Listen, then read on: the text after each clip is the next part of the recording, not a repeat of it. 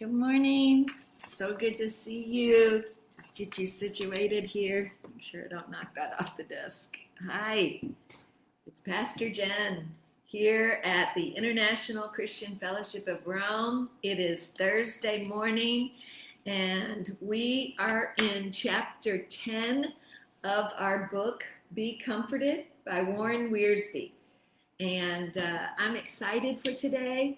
Hi Tim, good morning. So happy to have so many of you joining on.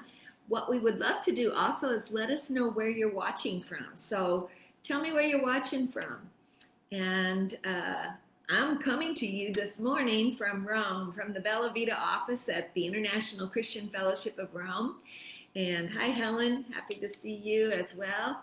And so we are glad and excited. Tim, you're watching from Nigeria. Awesome. Thank you for being with us. Hi, Boryana. So we are doing a book study on the book of Isaiah in the Bible, and we're using this book from Warren Wiersbe called Be Comforted. Good morning, Barb. It's your birthday week. Helen had her birthday earlier. Today is your birthday, Barb? Is today your birthday? Tell us. I can't remember. I think it's Friday? Barb, tell us if it's your birthday. It's your birthday. Helen had a birthday. Good morning, Bettina from Copenhagen. Happy to see you. Good after tomorrow. Okay, Barb, tomorrow. Yes, so happy birthday to Helen and Barb. Very special birthdays. And I'm just very honored and thankful that we get to be connected this way.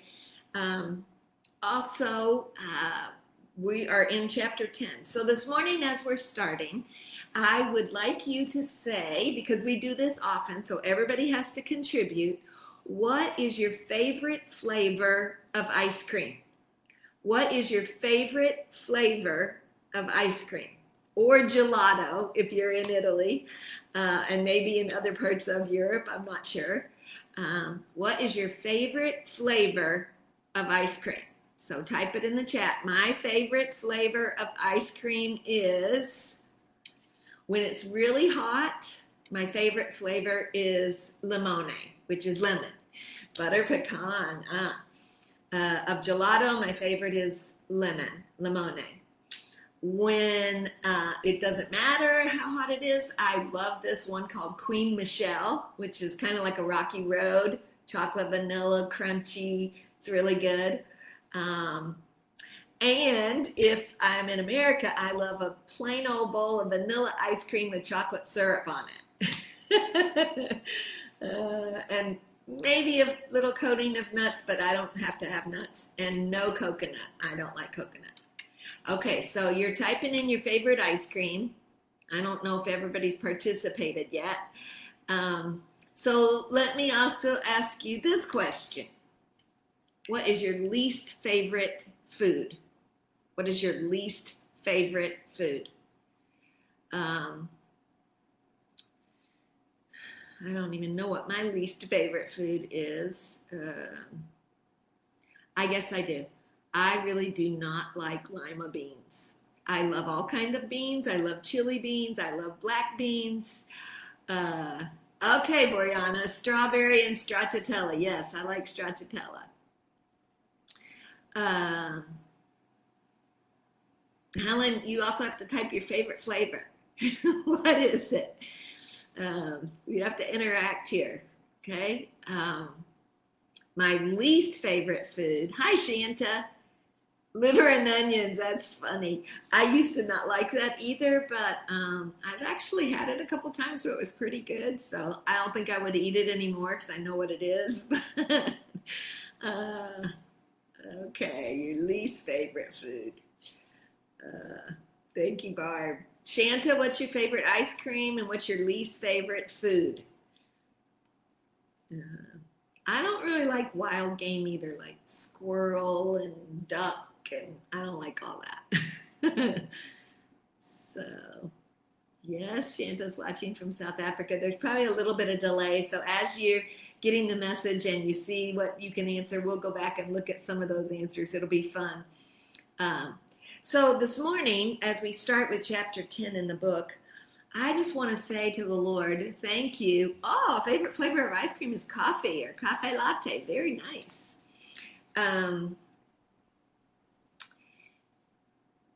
How do we find hope from Isaiah's story? In Isaiah 43, this is just kind of a recap real quick from last week. What is one way? Okay, Brianna doesn't like Gorgonzola. 43. What can we learn? What is something we can be encouraged about from Isaiah? In Isaiah 43, 1-7, it says, "But now this is what the Lord says, He who created you, He who formed you, fear not, for I have redeemed you. I have summoned you by name. When you pass through the waters, I will be with you. When you pass through the rivers, they will not sweep over you. When you walk through the fire, you will not be burned. For I am the Lord your God. Do not be afraid." So, what have we learned from Isaiah? How do we find hope in these verses from Isaiah? Why is this book called Be Comforted? Because when we're going to study Isaiah, what we can learn from the Bible is that there are prophecies and guidelines, and not just guidelines, but commandments from the Lord. And then there are promises that if we will do life God's way, these are the promises we can stand on. That because He created me, because He formed me, because He's with me, no matter if it feels like the floodwaters are rising or the fire is getting hotter, He said that He would be there in the midst. And He's proven it in the scripture when we see that He was in the fiery furnace with Shadrach, Meshach, and Abednego. He was in the lion's den and delivered Daniel from that. And He was with Mary all the way through her pregnancy when people didn't believe that she would be carrying the Son of God, the Messiah, in this virgin birth. As we get ready to celebrate Easter, God the Father was even with His very own Son as He hung on that cross, knowing that He was Jesus God, right? He knew, I'm God, I'm going to go to my Father, I'm going to be resurrected. But as He hung on that cross, He felt every pain. He was man. He was God in the form of man as Jesus hung on that cross. And He cried out to the Lord, "My God, my Father, why have you forsaken me?" And yet He said, "It is finished, and into your hands I commend my spirit." So yes, we see that I'm not alone. And yes, thank you for that. Good morning, Lisa. How do we find hope in these promises? That through reading the scripture, we are reminded that we're not the first ones to go through these very difficult, very challenging storms of life, and that God already had a plan in motion, knowing, even when He created Adam and Eve, that from the days forward, man would be human and they would fall. And He had a plan. He had Jesus. He had the Holy Spirit. He was ready to implement His plan at the mention of His name. And so we find encouragement that Jesus is God's servant. And so that is where we start on page 143 in our book. This is God's servant, you see? And we have about 4 more chapters, and we are going to hopefully be able to finish. Sometimes it takes me 2 weeks on a chapter, but I think we'll be done around Easter, maybe the second week of April. A plaque in a friend's office reads, "The world is full of people who want to serve in an advisory capacity. But Jesus did not come with good advice. He came with good news, and in fact, He came with truth." This was not advice that Jesus came with. Good news that sinners could be forgiven and life could be made new. And the gospel is good news to us. But at the moment, it was bad news for the Son of God. It meant that He would come in the form of humanity and He would die on a cross for the sins of the world. And this chapter and these chapters from Isaiah 49 to 52 in the book, if you have your Bible, Isaiah 49 to 52 is what we're going to be looking at today. We see God's servant in 3 important relationships. God's servant, the Messiah, which we know to be Jesus. We see him in relationship to the Gentile nations, which would be those who didn't know him yet, from 49 and 50. We see the relationship that the Messiah would have to his Father from chapter 50, verses 4 to 11, and the relationship the Messiah would have to his people, Israel, the ones who know him, the ones who are called by him. So let's look at 49 and 50. The servant addresses the nations that did not know Israel's God. It says the Gentiles were far off and only God's servant could bring them near. I want to read Ephesians chapter 2, verses 11 through 22. Ephesians chapter 2, verses 11 through 22. Now remember, yes, we are studying the book of Isaiah, but God's word is a seamless thread from the Old Testament to the New Testament to mine and your life. Amen? So when God begins to give a prophecy or a prediction in the Old Testament, we see it referred to or coming to pass in the New Testament. And why is this important? Because if God predicted it and God fulfilled it, then we can count on God's promises to come true for you and I. This month we are talking about being ready for the trumpet. It's a promise of the Messiah to come again and to call our name. So I want you to look at Ephesians chapter 2, starting with verse 11. It says, therefore, remember we're talking in Isaiah about the Gentiles who did not yet know the Messiah.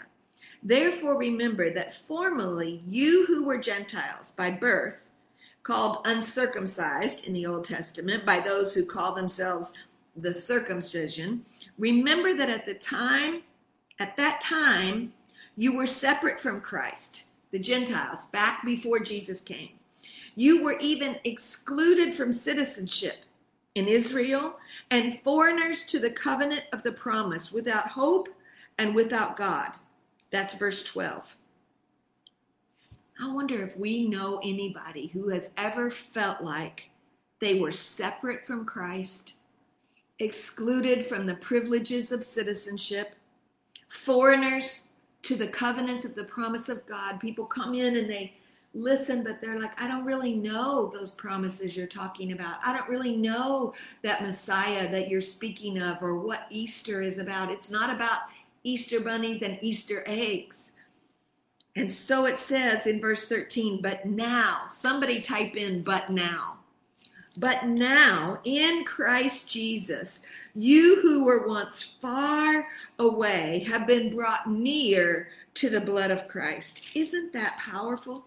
For he himself is our peace, who has made the two one and has destroyed the barrier, the dividing wall of hostility, by abolishing in his flesh the law and the commandments and the regulations. His purpose was to create in himself one new man out of the two, thus making peace, and in this body reconcile them to God through the cross. See, even in the New Testament, the writers were saying, you used to feel like you didn't belong, but now Jesus has become the chief cornerstones. Look at verse 19 in Ephesians chapter 2. Consequently, you are no longer foreigners and aliens, but you are fellow citizens with God's people and the members of God's household, built on the foundation of the apostles and the prophets, with Christ himself as the chief cornerstone. In him, the whole building is joined together and rises to become a holy temple.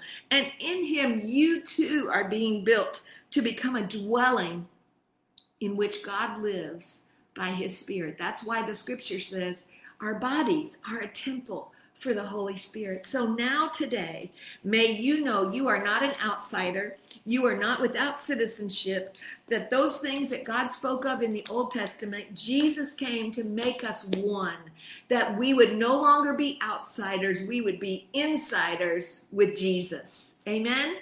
Everyone can be an insider with Jesus Christ. They are not outsiders.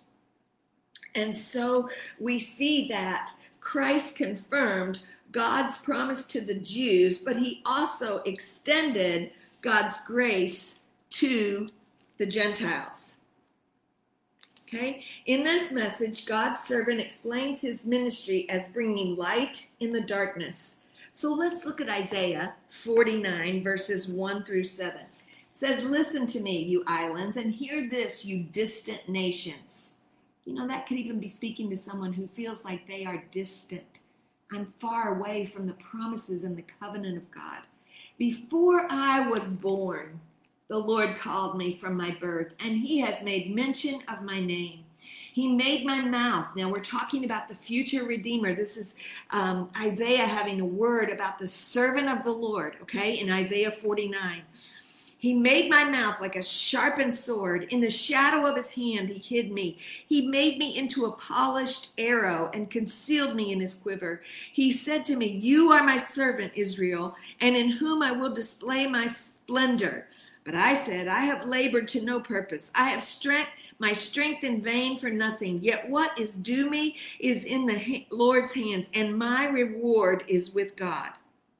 Before the servant, the Messiah, was born, God had chosen him to bring the light of the gospel, the message of salvation.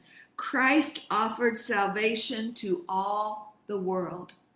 Now you say, "Pastor Jen, how do we know that that's what the Bible is referring to?"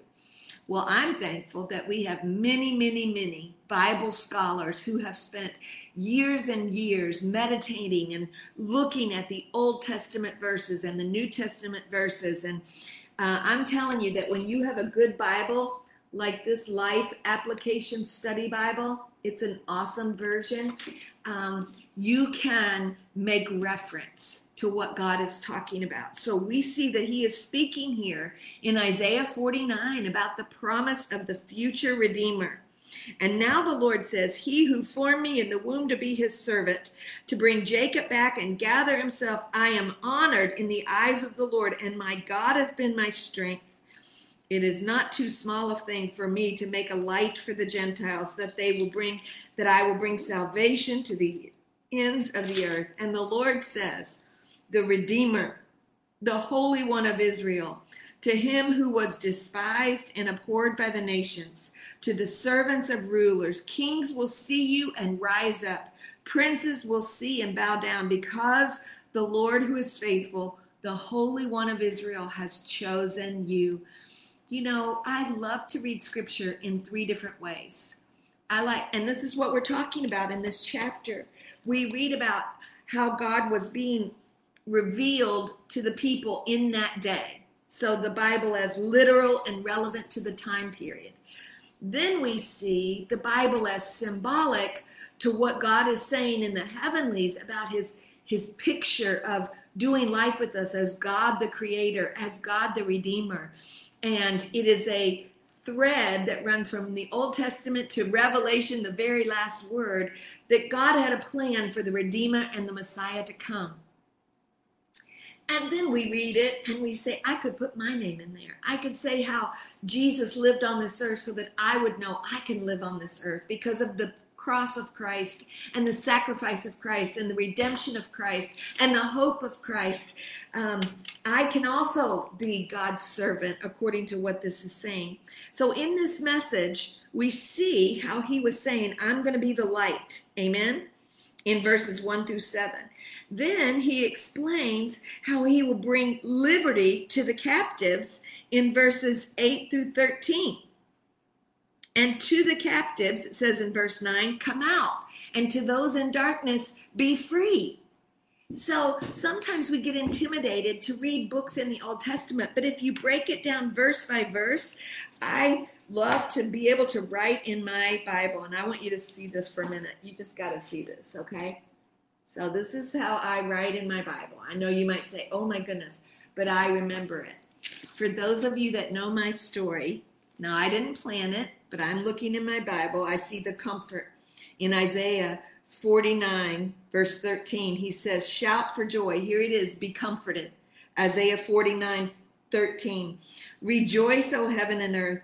Burst into song, O mountain, for the Lord comforts his people and will have compassion on the afflicted ones. Are you afflicted today? Are you in mourning today? Are you grieving something today? Are you feeling weary? He promises that the Lord would comfort his people and have compassion. Zion may say, the Lord has forsaken me and the Lord has forgotten me. Though she may forget, I will not forget you. I have engraved you. Look at verse 16. I have engraved you on the palm of my hands. That's Jesus. That's the Redeemer. Those scars on his hands were engraving our name for the redemption and the forgiveness of sins. But I wanted you to see that in Isaiah 49, verse 25, I wrote in my Bible, he will save, and I put my daughter's name, and I dated it, May 16th in 2002. I didn't know where she was. I didn't know what was going to happen. But the Lord said, the captives will be taken from the warriors, and the plunder will be retrieved from the fierce. I will contend with those who contend with you, and your children I will save. I didn't know I was going to see that this morning. Can I just tell you that when I wrote that in my Bible, that God was saying he would save my children, he would contend with those who had harmed them and hurt them, that he is the one who gives comfort, and that these verses we read are not good for a one time only and then they're used up. This is a renewable pass that you can use on a regular basis. You need to type that in the chat. God's word is a renewable pass to truth. You know, here in Italy, in Rome, we have to have a bus pass, a metro pass. And every year you have to pay for it, or you have to renew it on a monthly basis, or you have to pay for it on a daily or weekly basis. This word of God is true and free. It is renewable in every season of your life. God's word is a renewable path to grace, to forgiveness, to truth, to comfort. And he promised that he would contend for those things that are waging war against us. It is a renewable path to truth, and we thank God for that. We also see that he would bring love and hope to the discouraged, even in the beginning of chapter 50. Then we see that he will be the light in the darkness. I'm on page 144 in our book. What right did God's servant have to address the nations with such authority? From before his birth, he was called by God to his ministry. And I'm not going to read it right now, but we will see that in Jeremiah 1:5, in Galatians 1:15. Amen, Barb. Amen, Lisa. And God prepared him like a sharp sword and a polished arrow. The Messiah came as both a servant and a warrior, serving those who trust him, but ultimately judging those who resist him. And this is the holy fear of God that we must never lose. We thank God that he loves us. We thank God that he comes as a servant to minister to us. But we must honor and revere him, that he is also a warrior who will judge those who choose to deny the ways of God, deny the holy living that's guided for us in the word of God, not as a guide, not as advice, but as commands. You do this in remembrance of me, and I will be your Savior, Jesus said. So we see that all of God's servants should be prepared weapons. That's why we say ready, ready, ready, ready. If we are prepared, we are ready for battle. We are ready for victory. I'm going to get my bookmark. We are ready. It doesn't just mean that I'm ready for all the good stuff. It means that I'm ready for the battle. And our verse is Psalm 108:1. I'm ready, God, so ready from head to toe, ready to sing, ready to raise a God song. So if you're struggling, you need to say, you know what? I'm ready to sing a song of victory. If you're happy, you sing that song of praise. But I want you to know that he will be a light, and he wants us to be prepared. A holy minister, this author wrote, is an awful weapon in the hand of God. If you can be holy, if you can seek God with everything within you, the Lord will use you as a weapon of spiritual warfare to bring light to darkness, to dispel the darkness, not to bring weapons of hostility and division and chaos. The Lord wants to use his children to win the war on hatefulness and sickness. The Lord wants to use his children to bring love as the victory cry. The Lord wants to use his children to bring love as the victory cry. It says that the Jewish nation was called to glorify God and to be a light, but they failed in that mission. And this is why Messiah is called Israel in Isaiah 49:3. He did the work that Israel was supposed to do. And today, the church is God's light in the dark world. Matthew 5:14 and 16.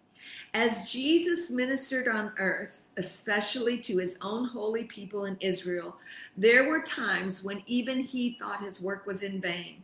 The religious leaders opposed him.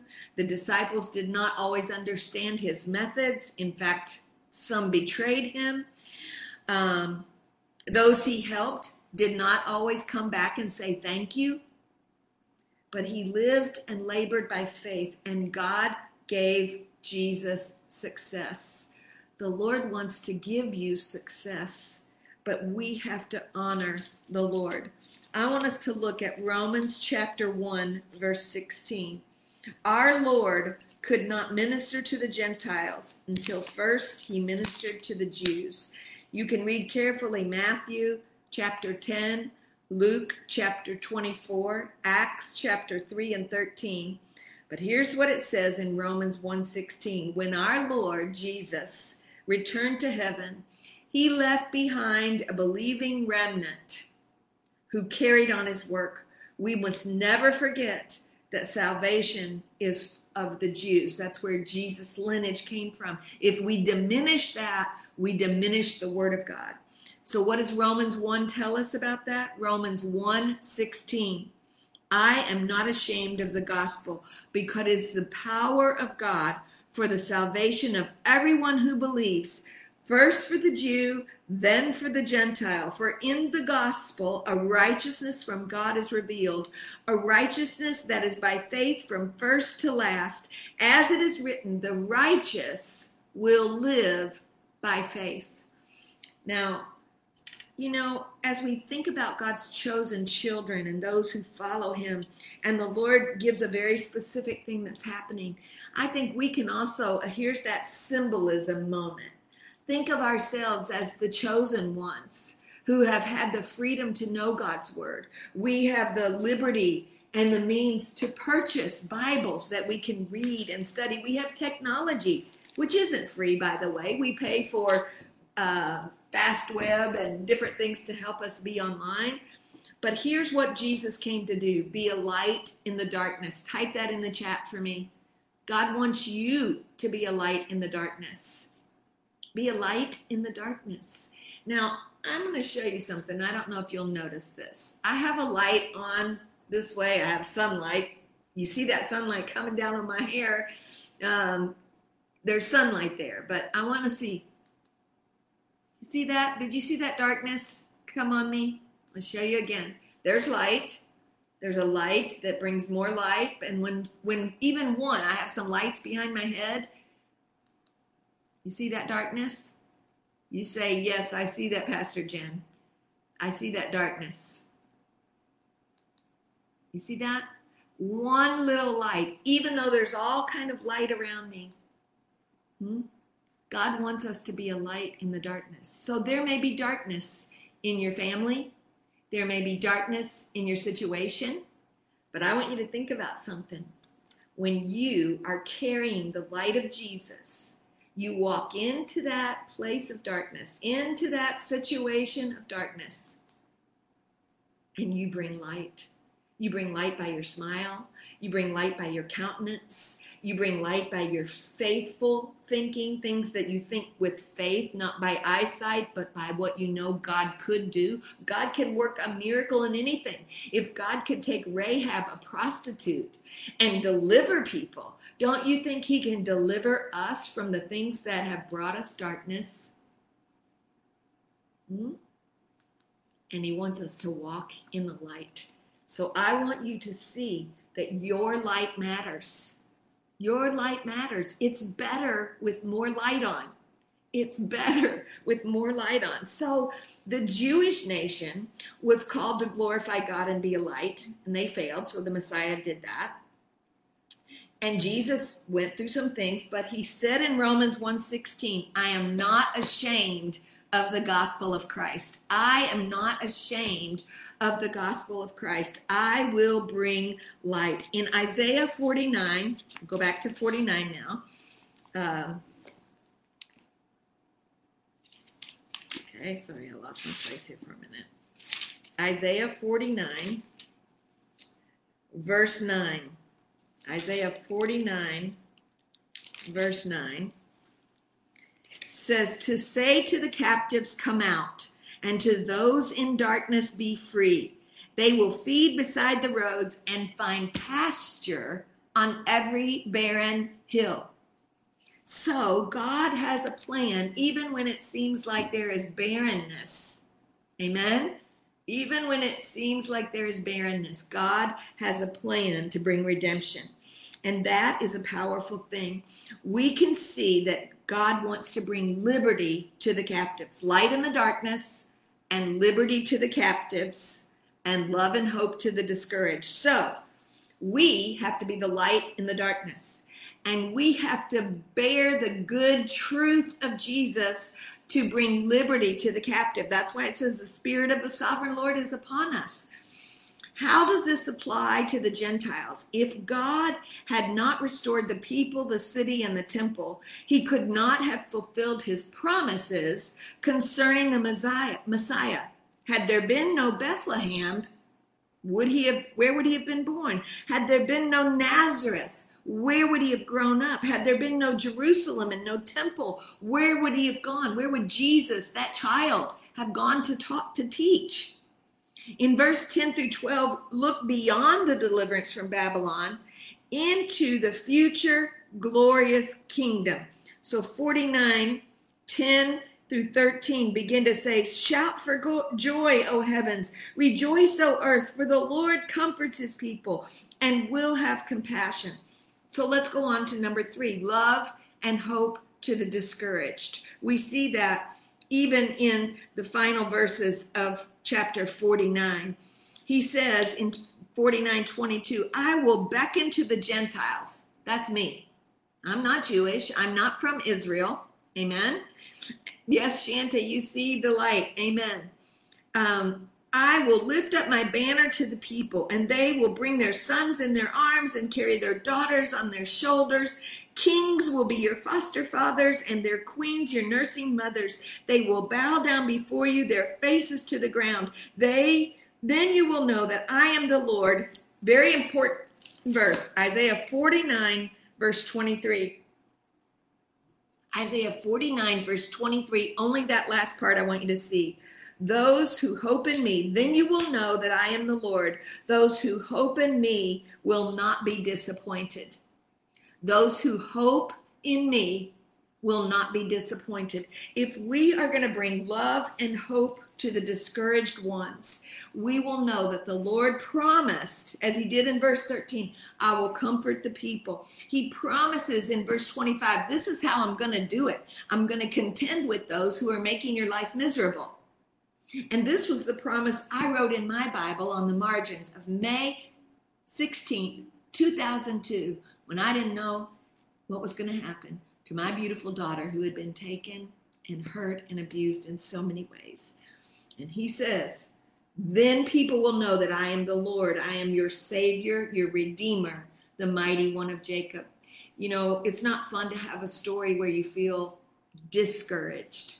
It's not fun to have a story where you feel unloved.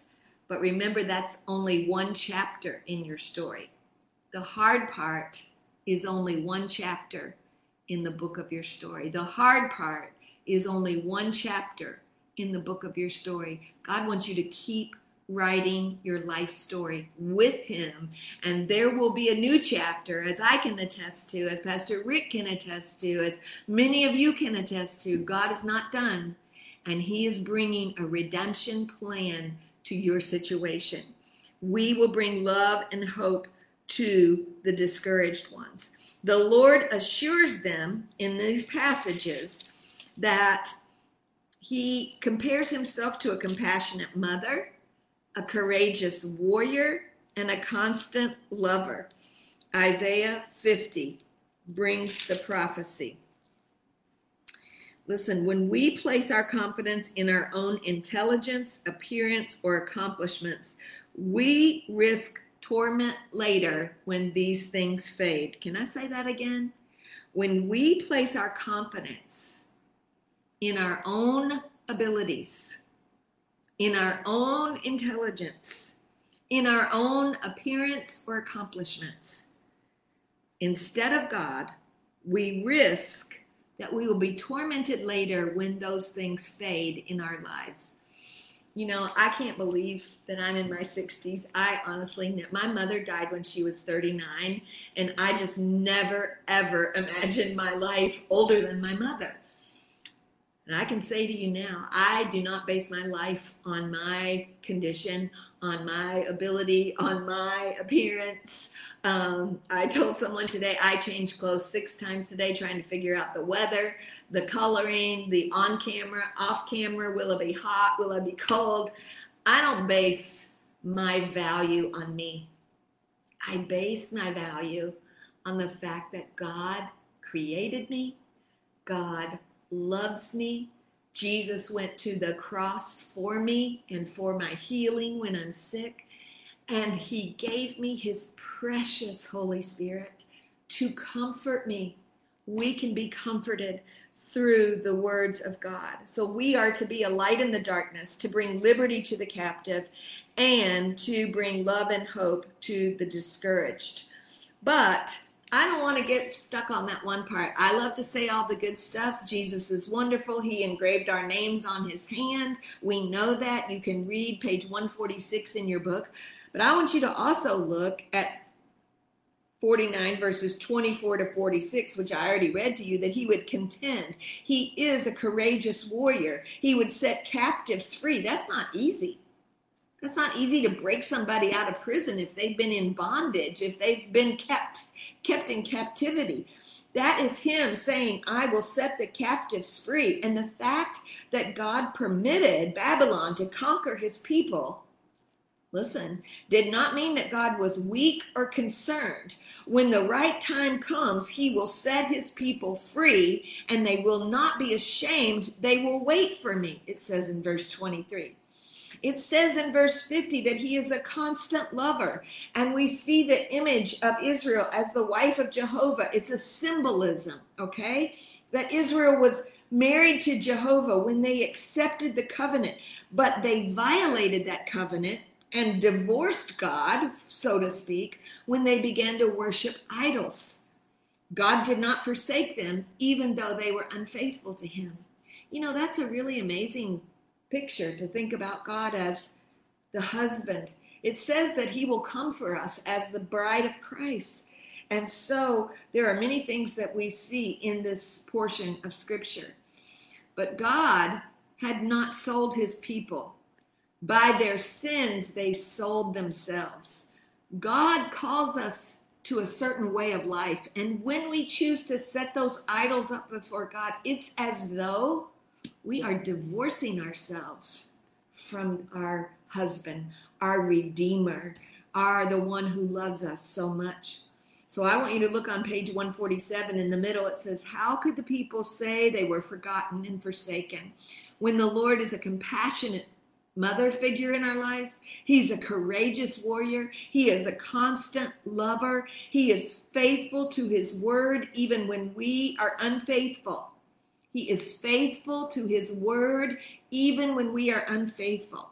He is faithful to chasten us when we rebel. We see that in Hebrews chapter 12. And he is faithful to forgive us when we repent and confess. And we see that in 1 John 1:9.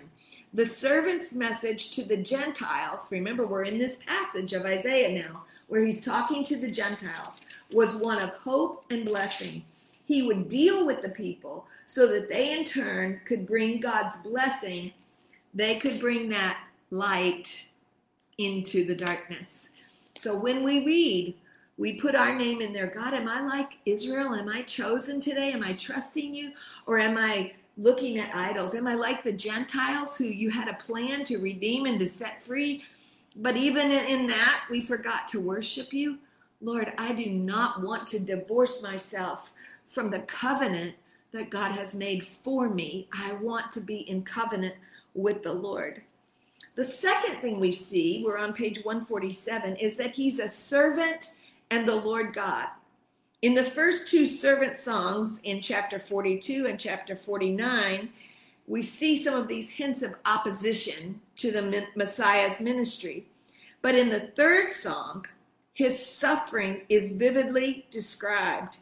And when we get to the fourth song, we will be told not only how he suffered, but why his suffering is necessary. So I want to read Isaiah 52, verses 13 through 15. You might remember this verse. It's a popular verse. Isaiah 52, 7 says, "How beautiful on the mountains are the feet of those who bring good news, who proclaim peace, who bring good tidings, who proclaim salvation, who say to Zion, your God reigns. Listen, you watchmen, lift up their voices. Together they shout for joy." But I want you to look at verse 13 through 15. You see, my servant will act wisely. This is the suffering and the glory of the servant Christ Jesus. The servant here is used as the Messiah, our Lord Jesus. He would be exalted because of his sacrifice. Remember, this is a prophecy and a prophecy being predicted in Isaiah, in the Old Testament. The servant Christ would be marred by human likeness, but through his suffering, he would cleanse the nations. And you will see that in Hebrews 10:14 and 1 Peter 1 and 2. So you might want to go back and hold that. Write that down in your notes. Hebrews 10:14 and 1 Peter 1 and 2. This chapter speaks of the Messiah, Jesus, who would suffer for all people. Such a prophecy is astounding. God works in ways that we don't expect. And the Messiah's strength to conquer sin is exhibited in his humility, his suffering, and his mercy. His strength to defeat and conquer sin and sickness is revealed in his willingness to suffer, to endure pain. You see, my servant will act wisely. He will be raised and lifted up, just as there were many who were appalled at him. His appearance was so disfigured beyond that of any man, and his form was marred by human likeness. So he will sprinkle many nations, and kings will shut their mouths because of him. For what they were not told, they will see, and what they have not heard, they will understand. This is the prophecy of the Messiah's suffering that we see. The servant, the Lord God, that the emphasis is on the servant's submission to the Lord God in every area of his life and service. In every area of his life and service. You know, I wrote something else in my Bible. In Isaiah 52, verse 12, it says, "You will not leave in haste or go in flight, for the Lord will go before you, and the God of Israel will be your rear guard." So he will be in front of you and behind you to shield you and protect you. But he wants you to be holy and to trust that the Lord God has actually made an example for all of us to be that servant and to be in submission to the Lord. His mind was submitted to the Lord God. We see that in Isaiah 50, verse 4. Everything Jesus said and did was taught to him by his Father. Okay? His mind was submitted to the Lord. So I'm going to ask you, how can you submit your mind to the Lord? I want you to type it in the chat. How can you submit your mind and your thoughts to the Lord?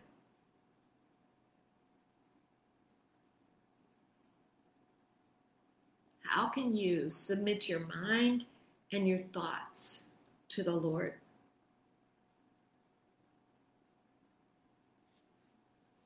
I hope you will type that in the chat.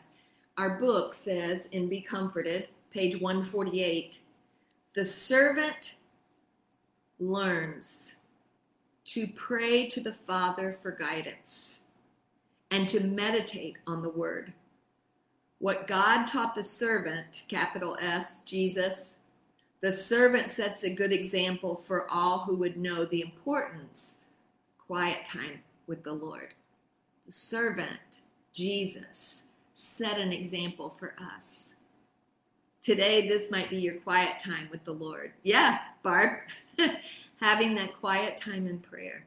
That's how we submit our minds to the Lord God. You can pause. You don't have to make that decision in haste. It says right there in Isaiah 52, verse 12, don't do it in haste. Wait on the Lord. Seek the Lord. It also says that the servant's will would be yielded to the Lord God. But the servant did gladly the will of the Lord God. This was not easy for him. It meant that he would be mocked and whipped and spat on. We see that in Matthew. The servant did all of these things, yielding to the Lord. Yes, Lisa. Surrender through prayer. Amen. Yes, listening to sermons and praying and reading. Amen. As the Father leads. I love it. The servant did all of this through his faith in God. The servant was falsely accused, but he knew that God would vindicate him.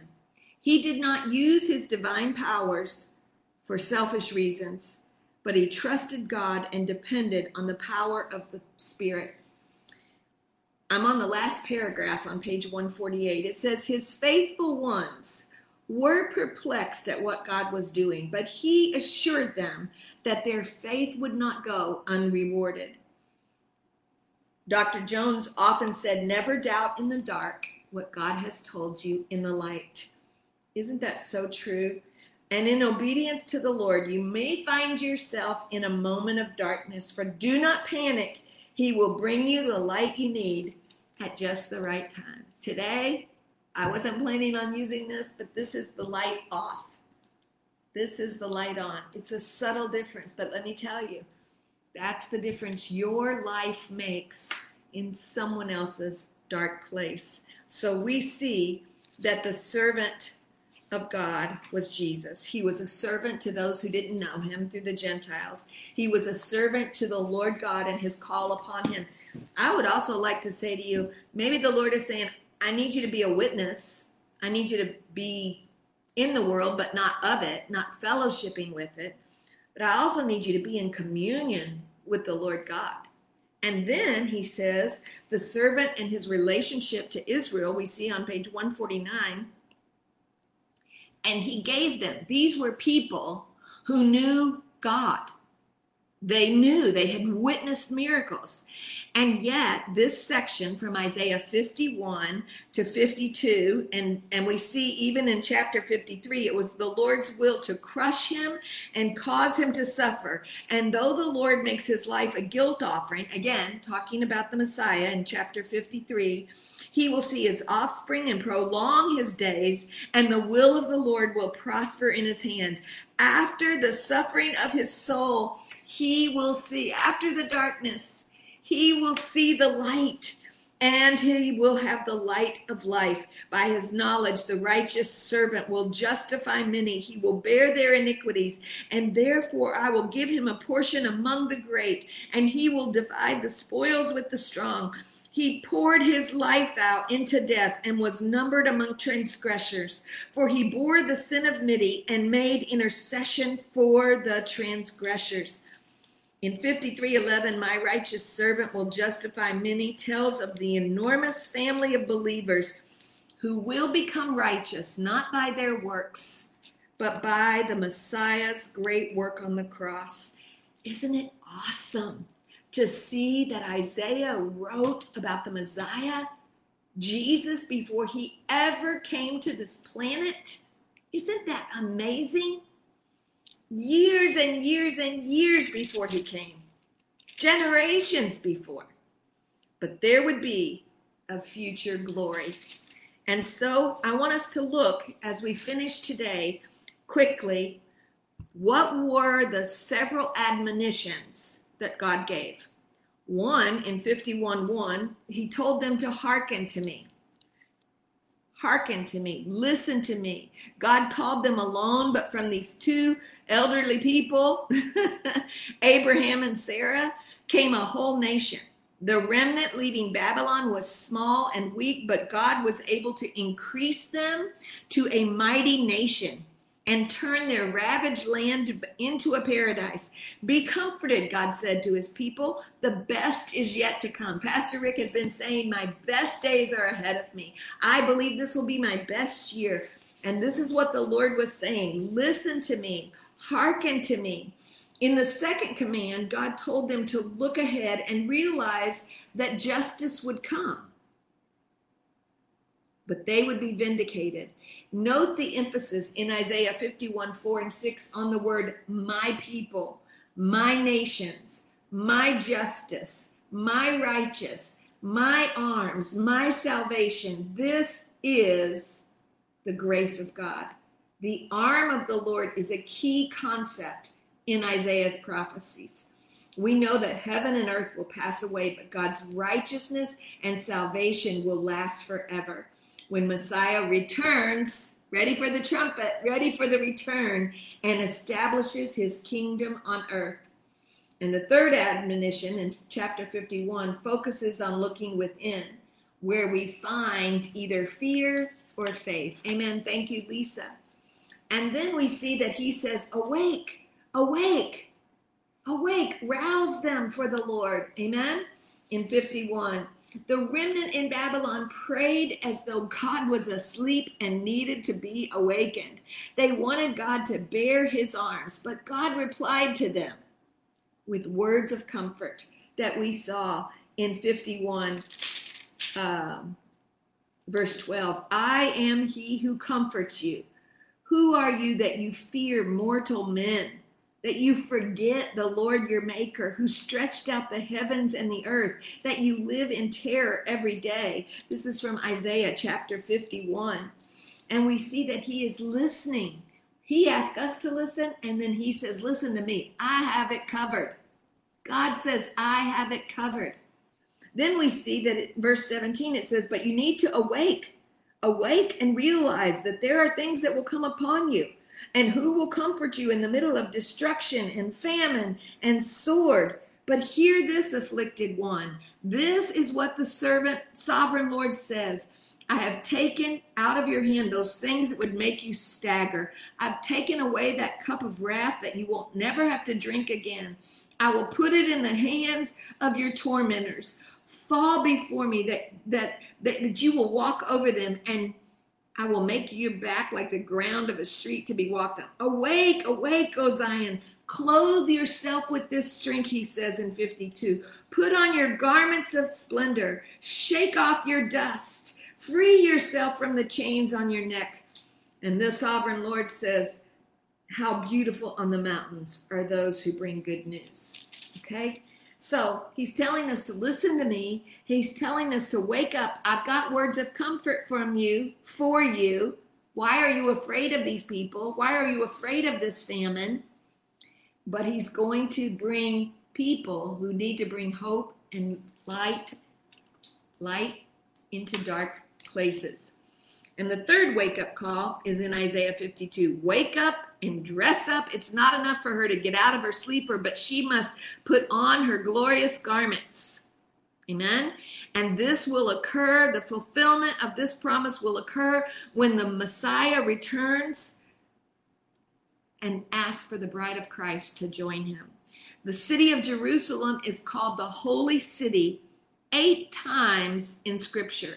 I want to say that again. This is in our book. Somebody might help me. I'm on page 151. The city of Jerusalem is called the Holy City 8 times in Scripture. Nehemiah 11:1, Isaiah 48:2 and 52, Daniel 9:24, Matthew 4:5, 27:53, and Revelation 11:2. It has been set apart by God for his exclusive purposes. But when his people refused to obey him, he ordered it to be destroyed, first by the Babylonians and then by the Romans. During captivity, God's name was blasphemed. Paul quoted Isaiah 52:5 in Romans 2:24. But when the remnant is restored, they will know God's name and seek to honor it. I highlighted that in my Bible, in my book. Have you been restored? When the remnant is restored, thank you, Helen, they will know God's name and they will seek to honor it. I ask you today, are you letting your life seek to honor God? Are you getting caught up in so many things on social media, in so many things in news and politics, in so many things in medicine and everything else, that you find yourself joining in with these negative conversations? God was saying to his children, you have been restored. Now, I want you to be the light in darkness. I don't want you to add to the darkness. I want you to be the light in darkness. I want your mouth to declare the works of God. I want your life to be a witness of the love of God. I want you to honor God. And lastly, he says in 52:7 and 12, depart, depart. So he says, hearken to me, awake, awake. And then he says, depart, depart. For decades, the remnant had suffered in a foreign country without an altar or a priesthood. But now they would return and rebuild their temple and restore their God-given ministry. It has been well said that the good news is for sharing, and this is what was happening in Jerusalem. The leaders were taking up the message and singing together for the glory of God. The remnant prayed for God's holy arm to work, and he answered their prayers. And so it may seem strange that God would have to urge his people to leave a place of captivity, but some of them had grown so accustomed to Babylon that they were reluctant to leave.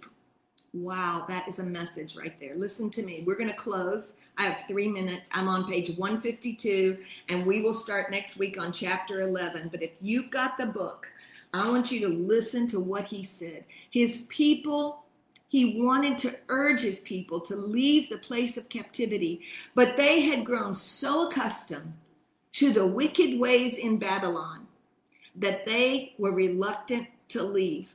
God was commanding them to depart. He warned them not to linger. Get out quickly while they have the opportunity. Touch no unclean thing. Come out from Babylon and be pure, it says in Isaiah 52:11. Depart, depart, go out from there. Touch no unclean thing. Come out from it and be pure, you who carry the vessels of the Lord. And remember, the Lord will go before you. You know, sometimes I think that we're afraid to leave those people groups that have a lot of darkness in them because we're afraid we might be alone. Can I tell you, the best friend you'll ever have is the Messiah, Jesus. The best comforter you will ever know is the Holy Spirit, who is with you at the mention of his name. And when you become a part of the remnant of believers who are not afraid to be the light in darkness, I will not let the darkness swallow me up. I will remove myself. I will listen to the commands of God when he said, touch no unclean thing. Come out. This is a good command for all of us as the servants of God to obey.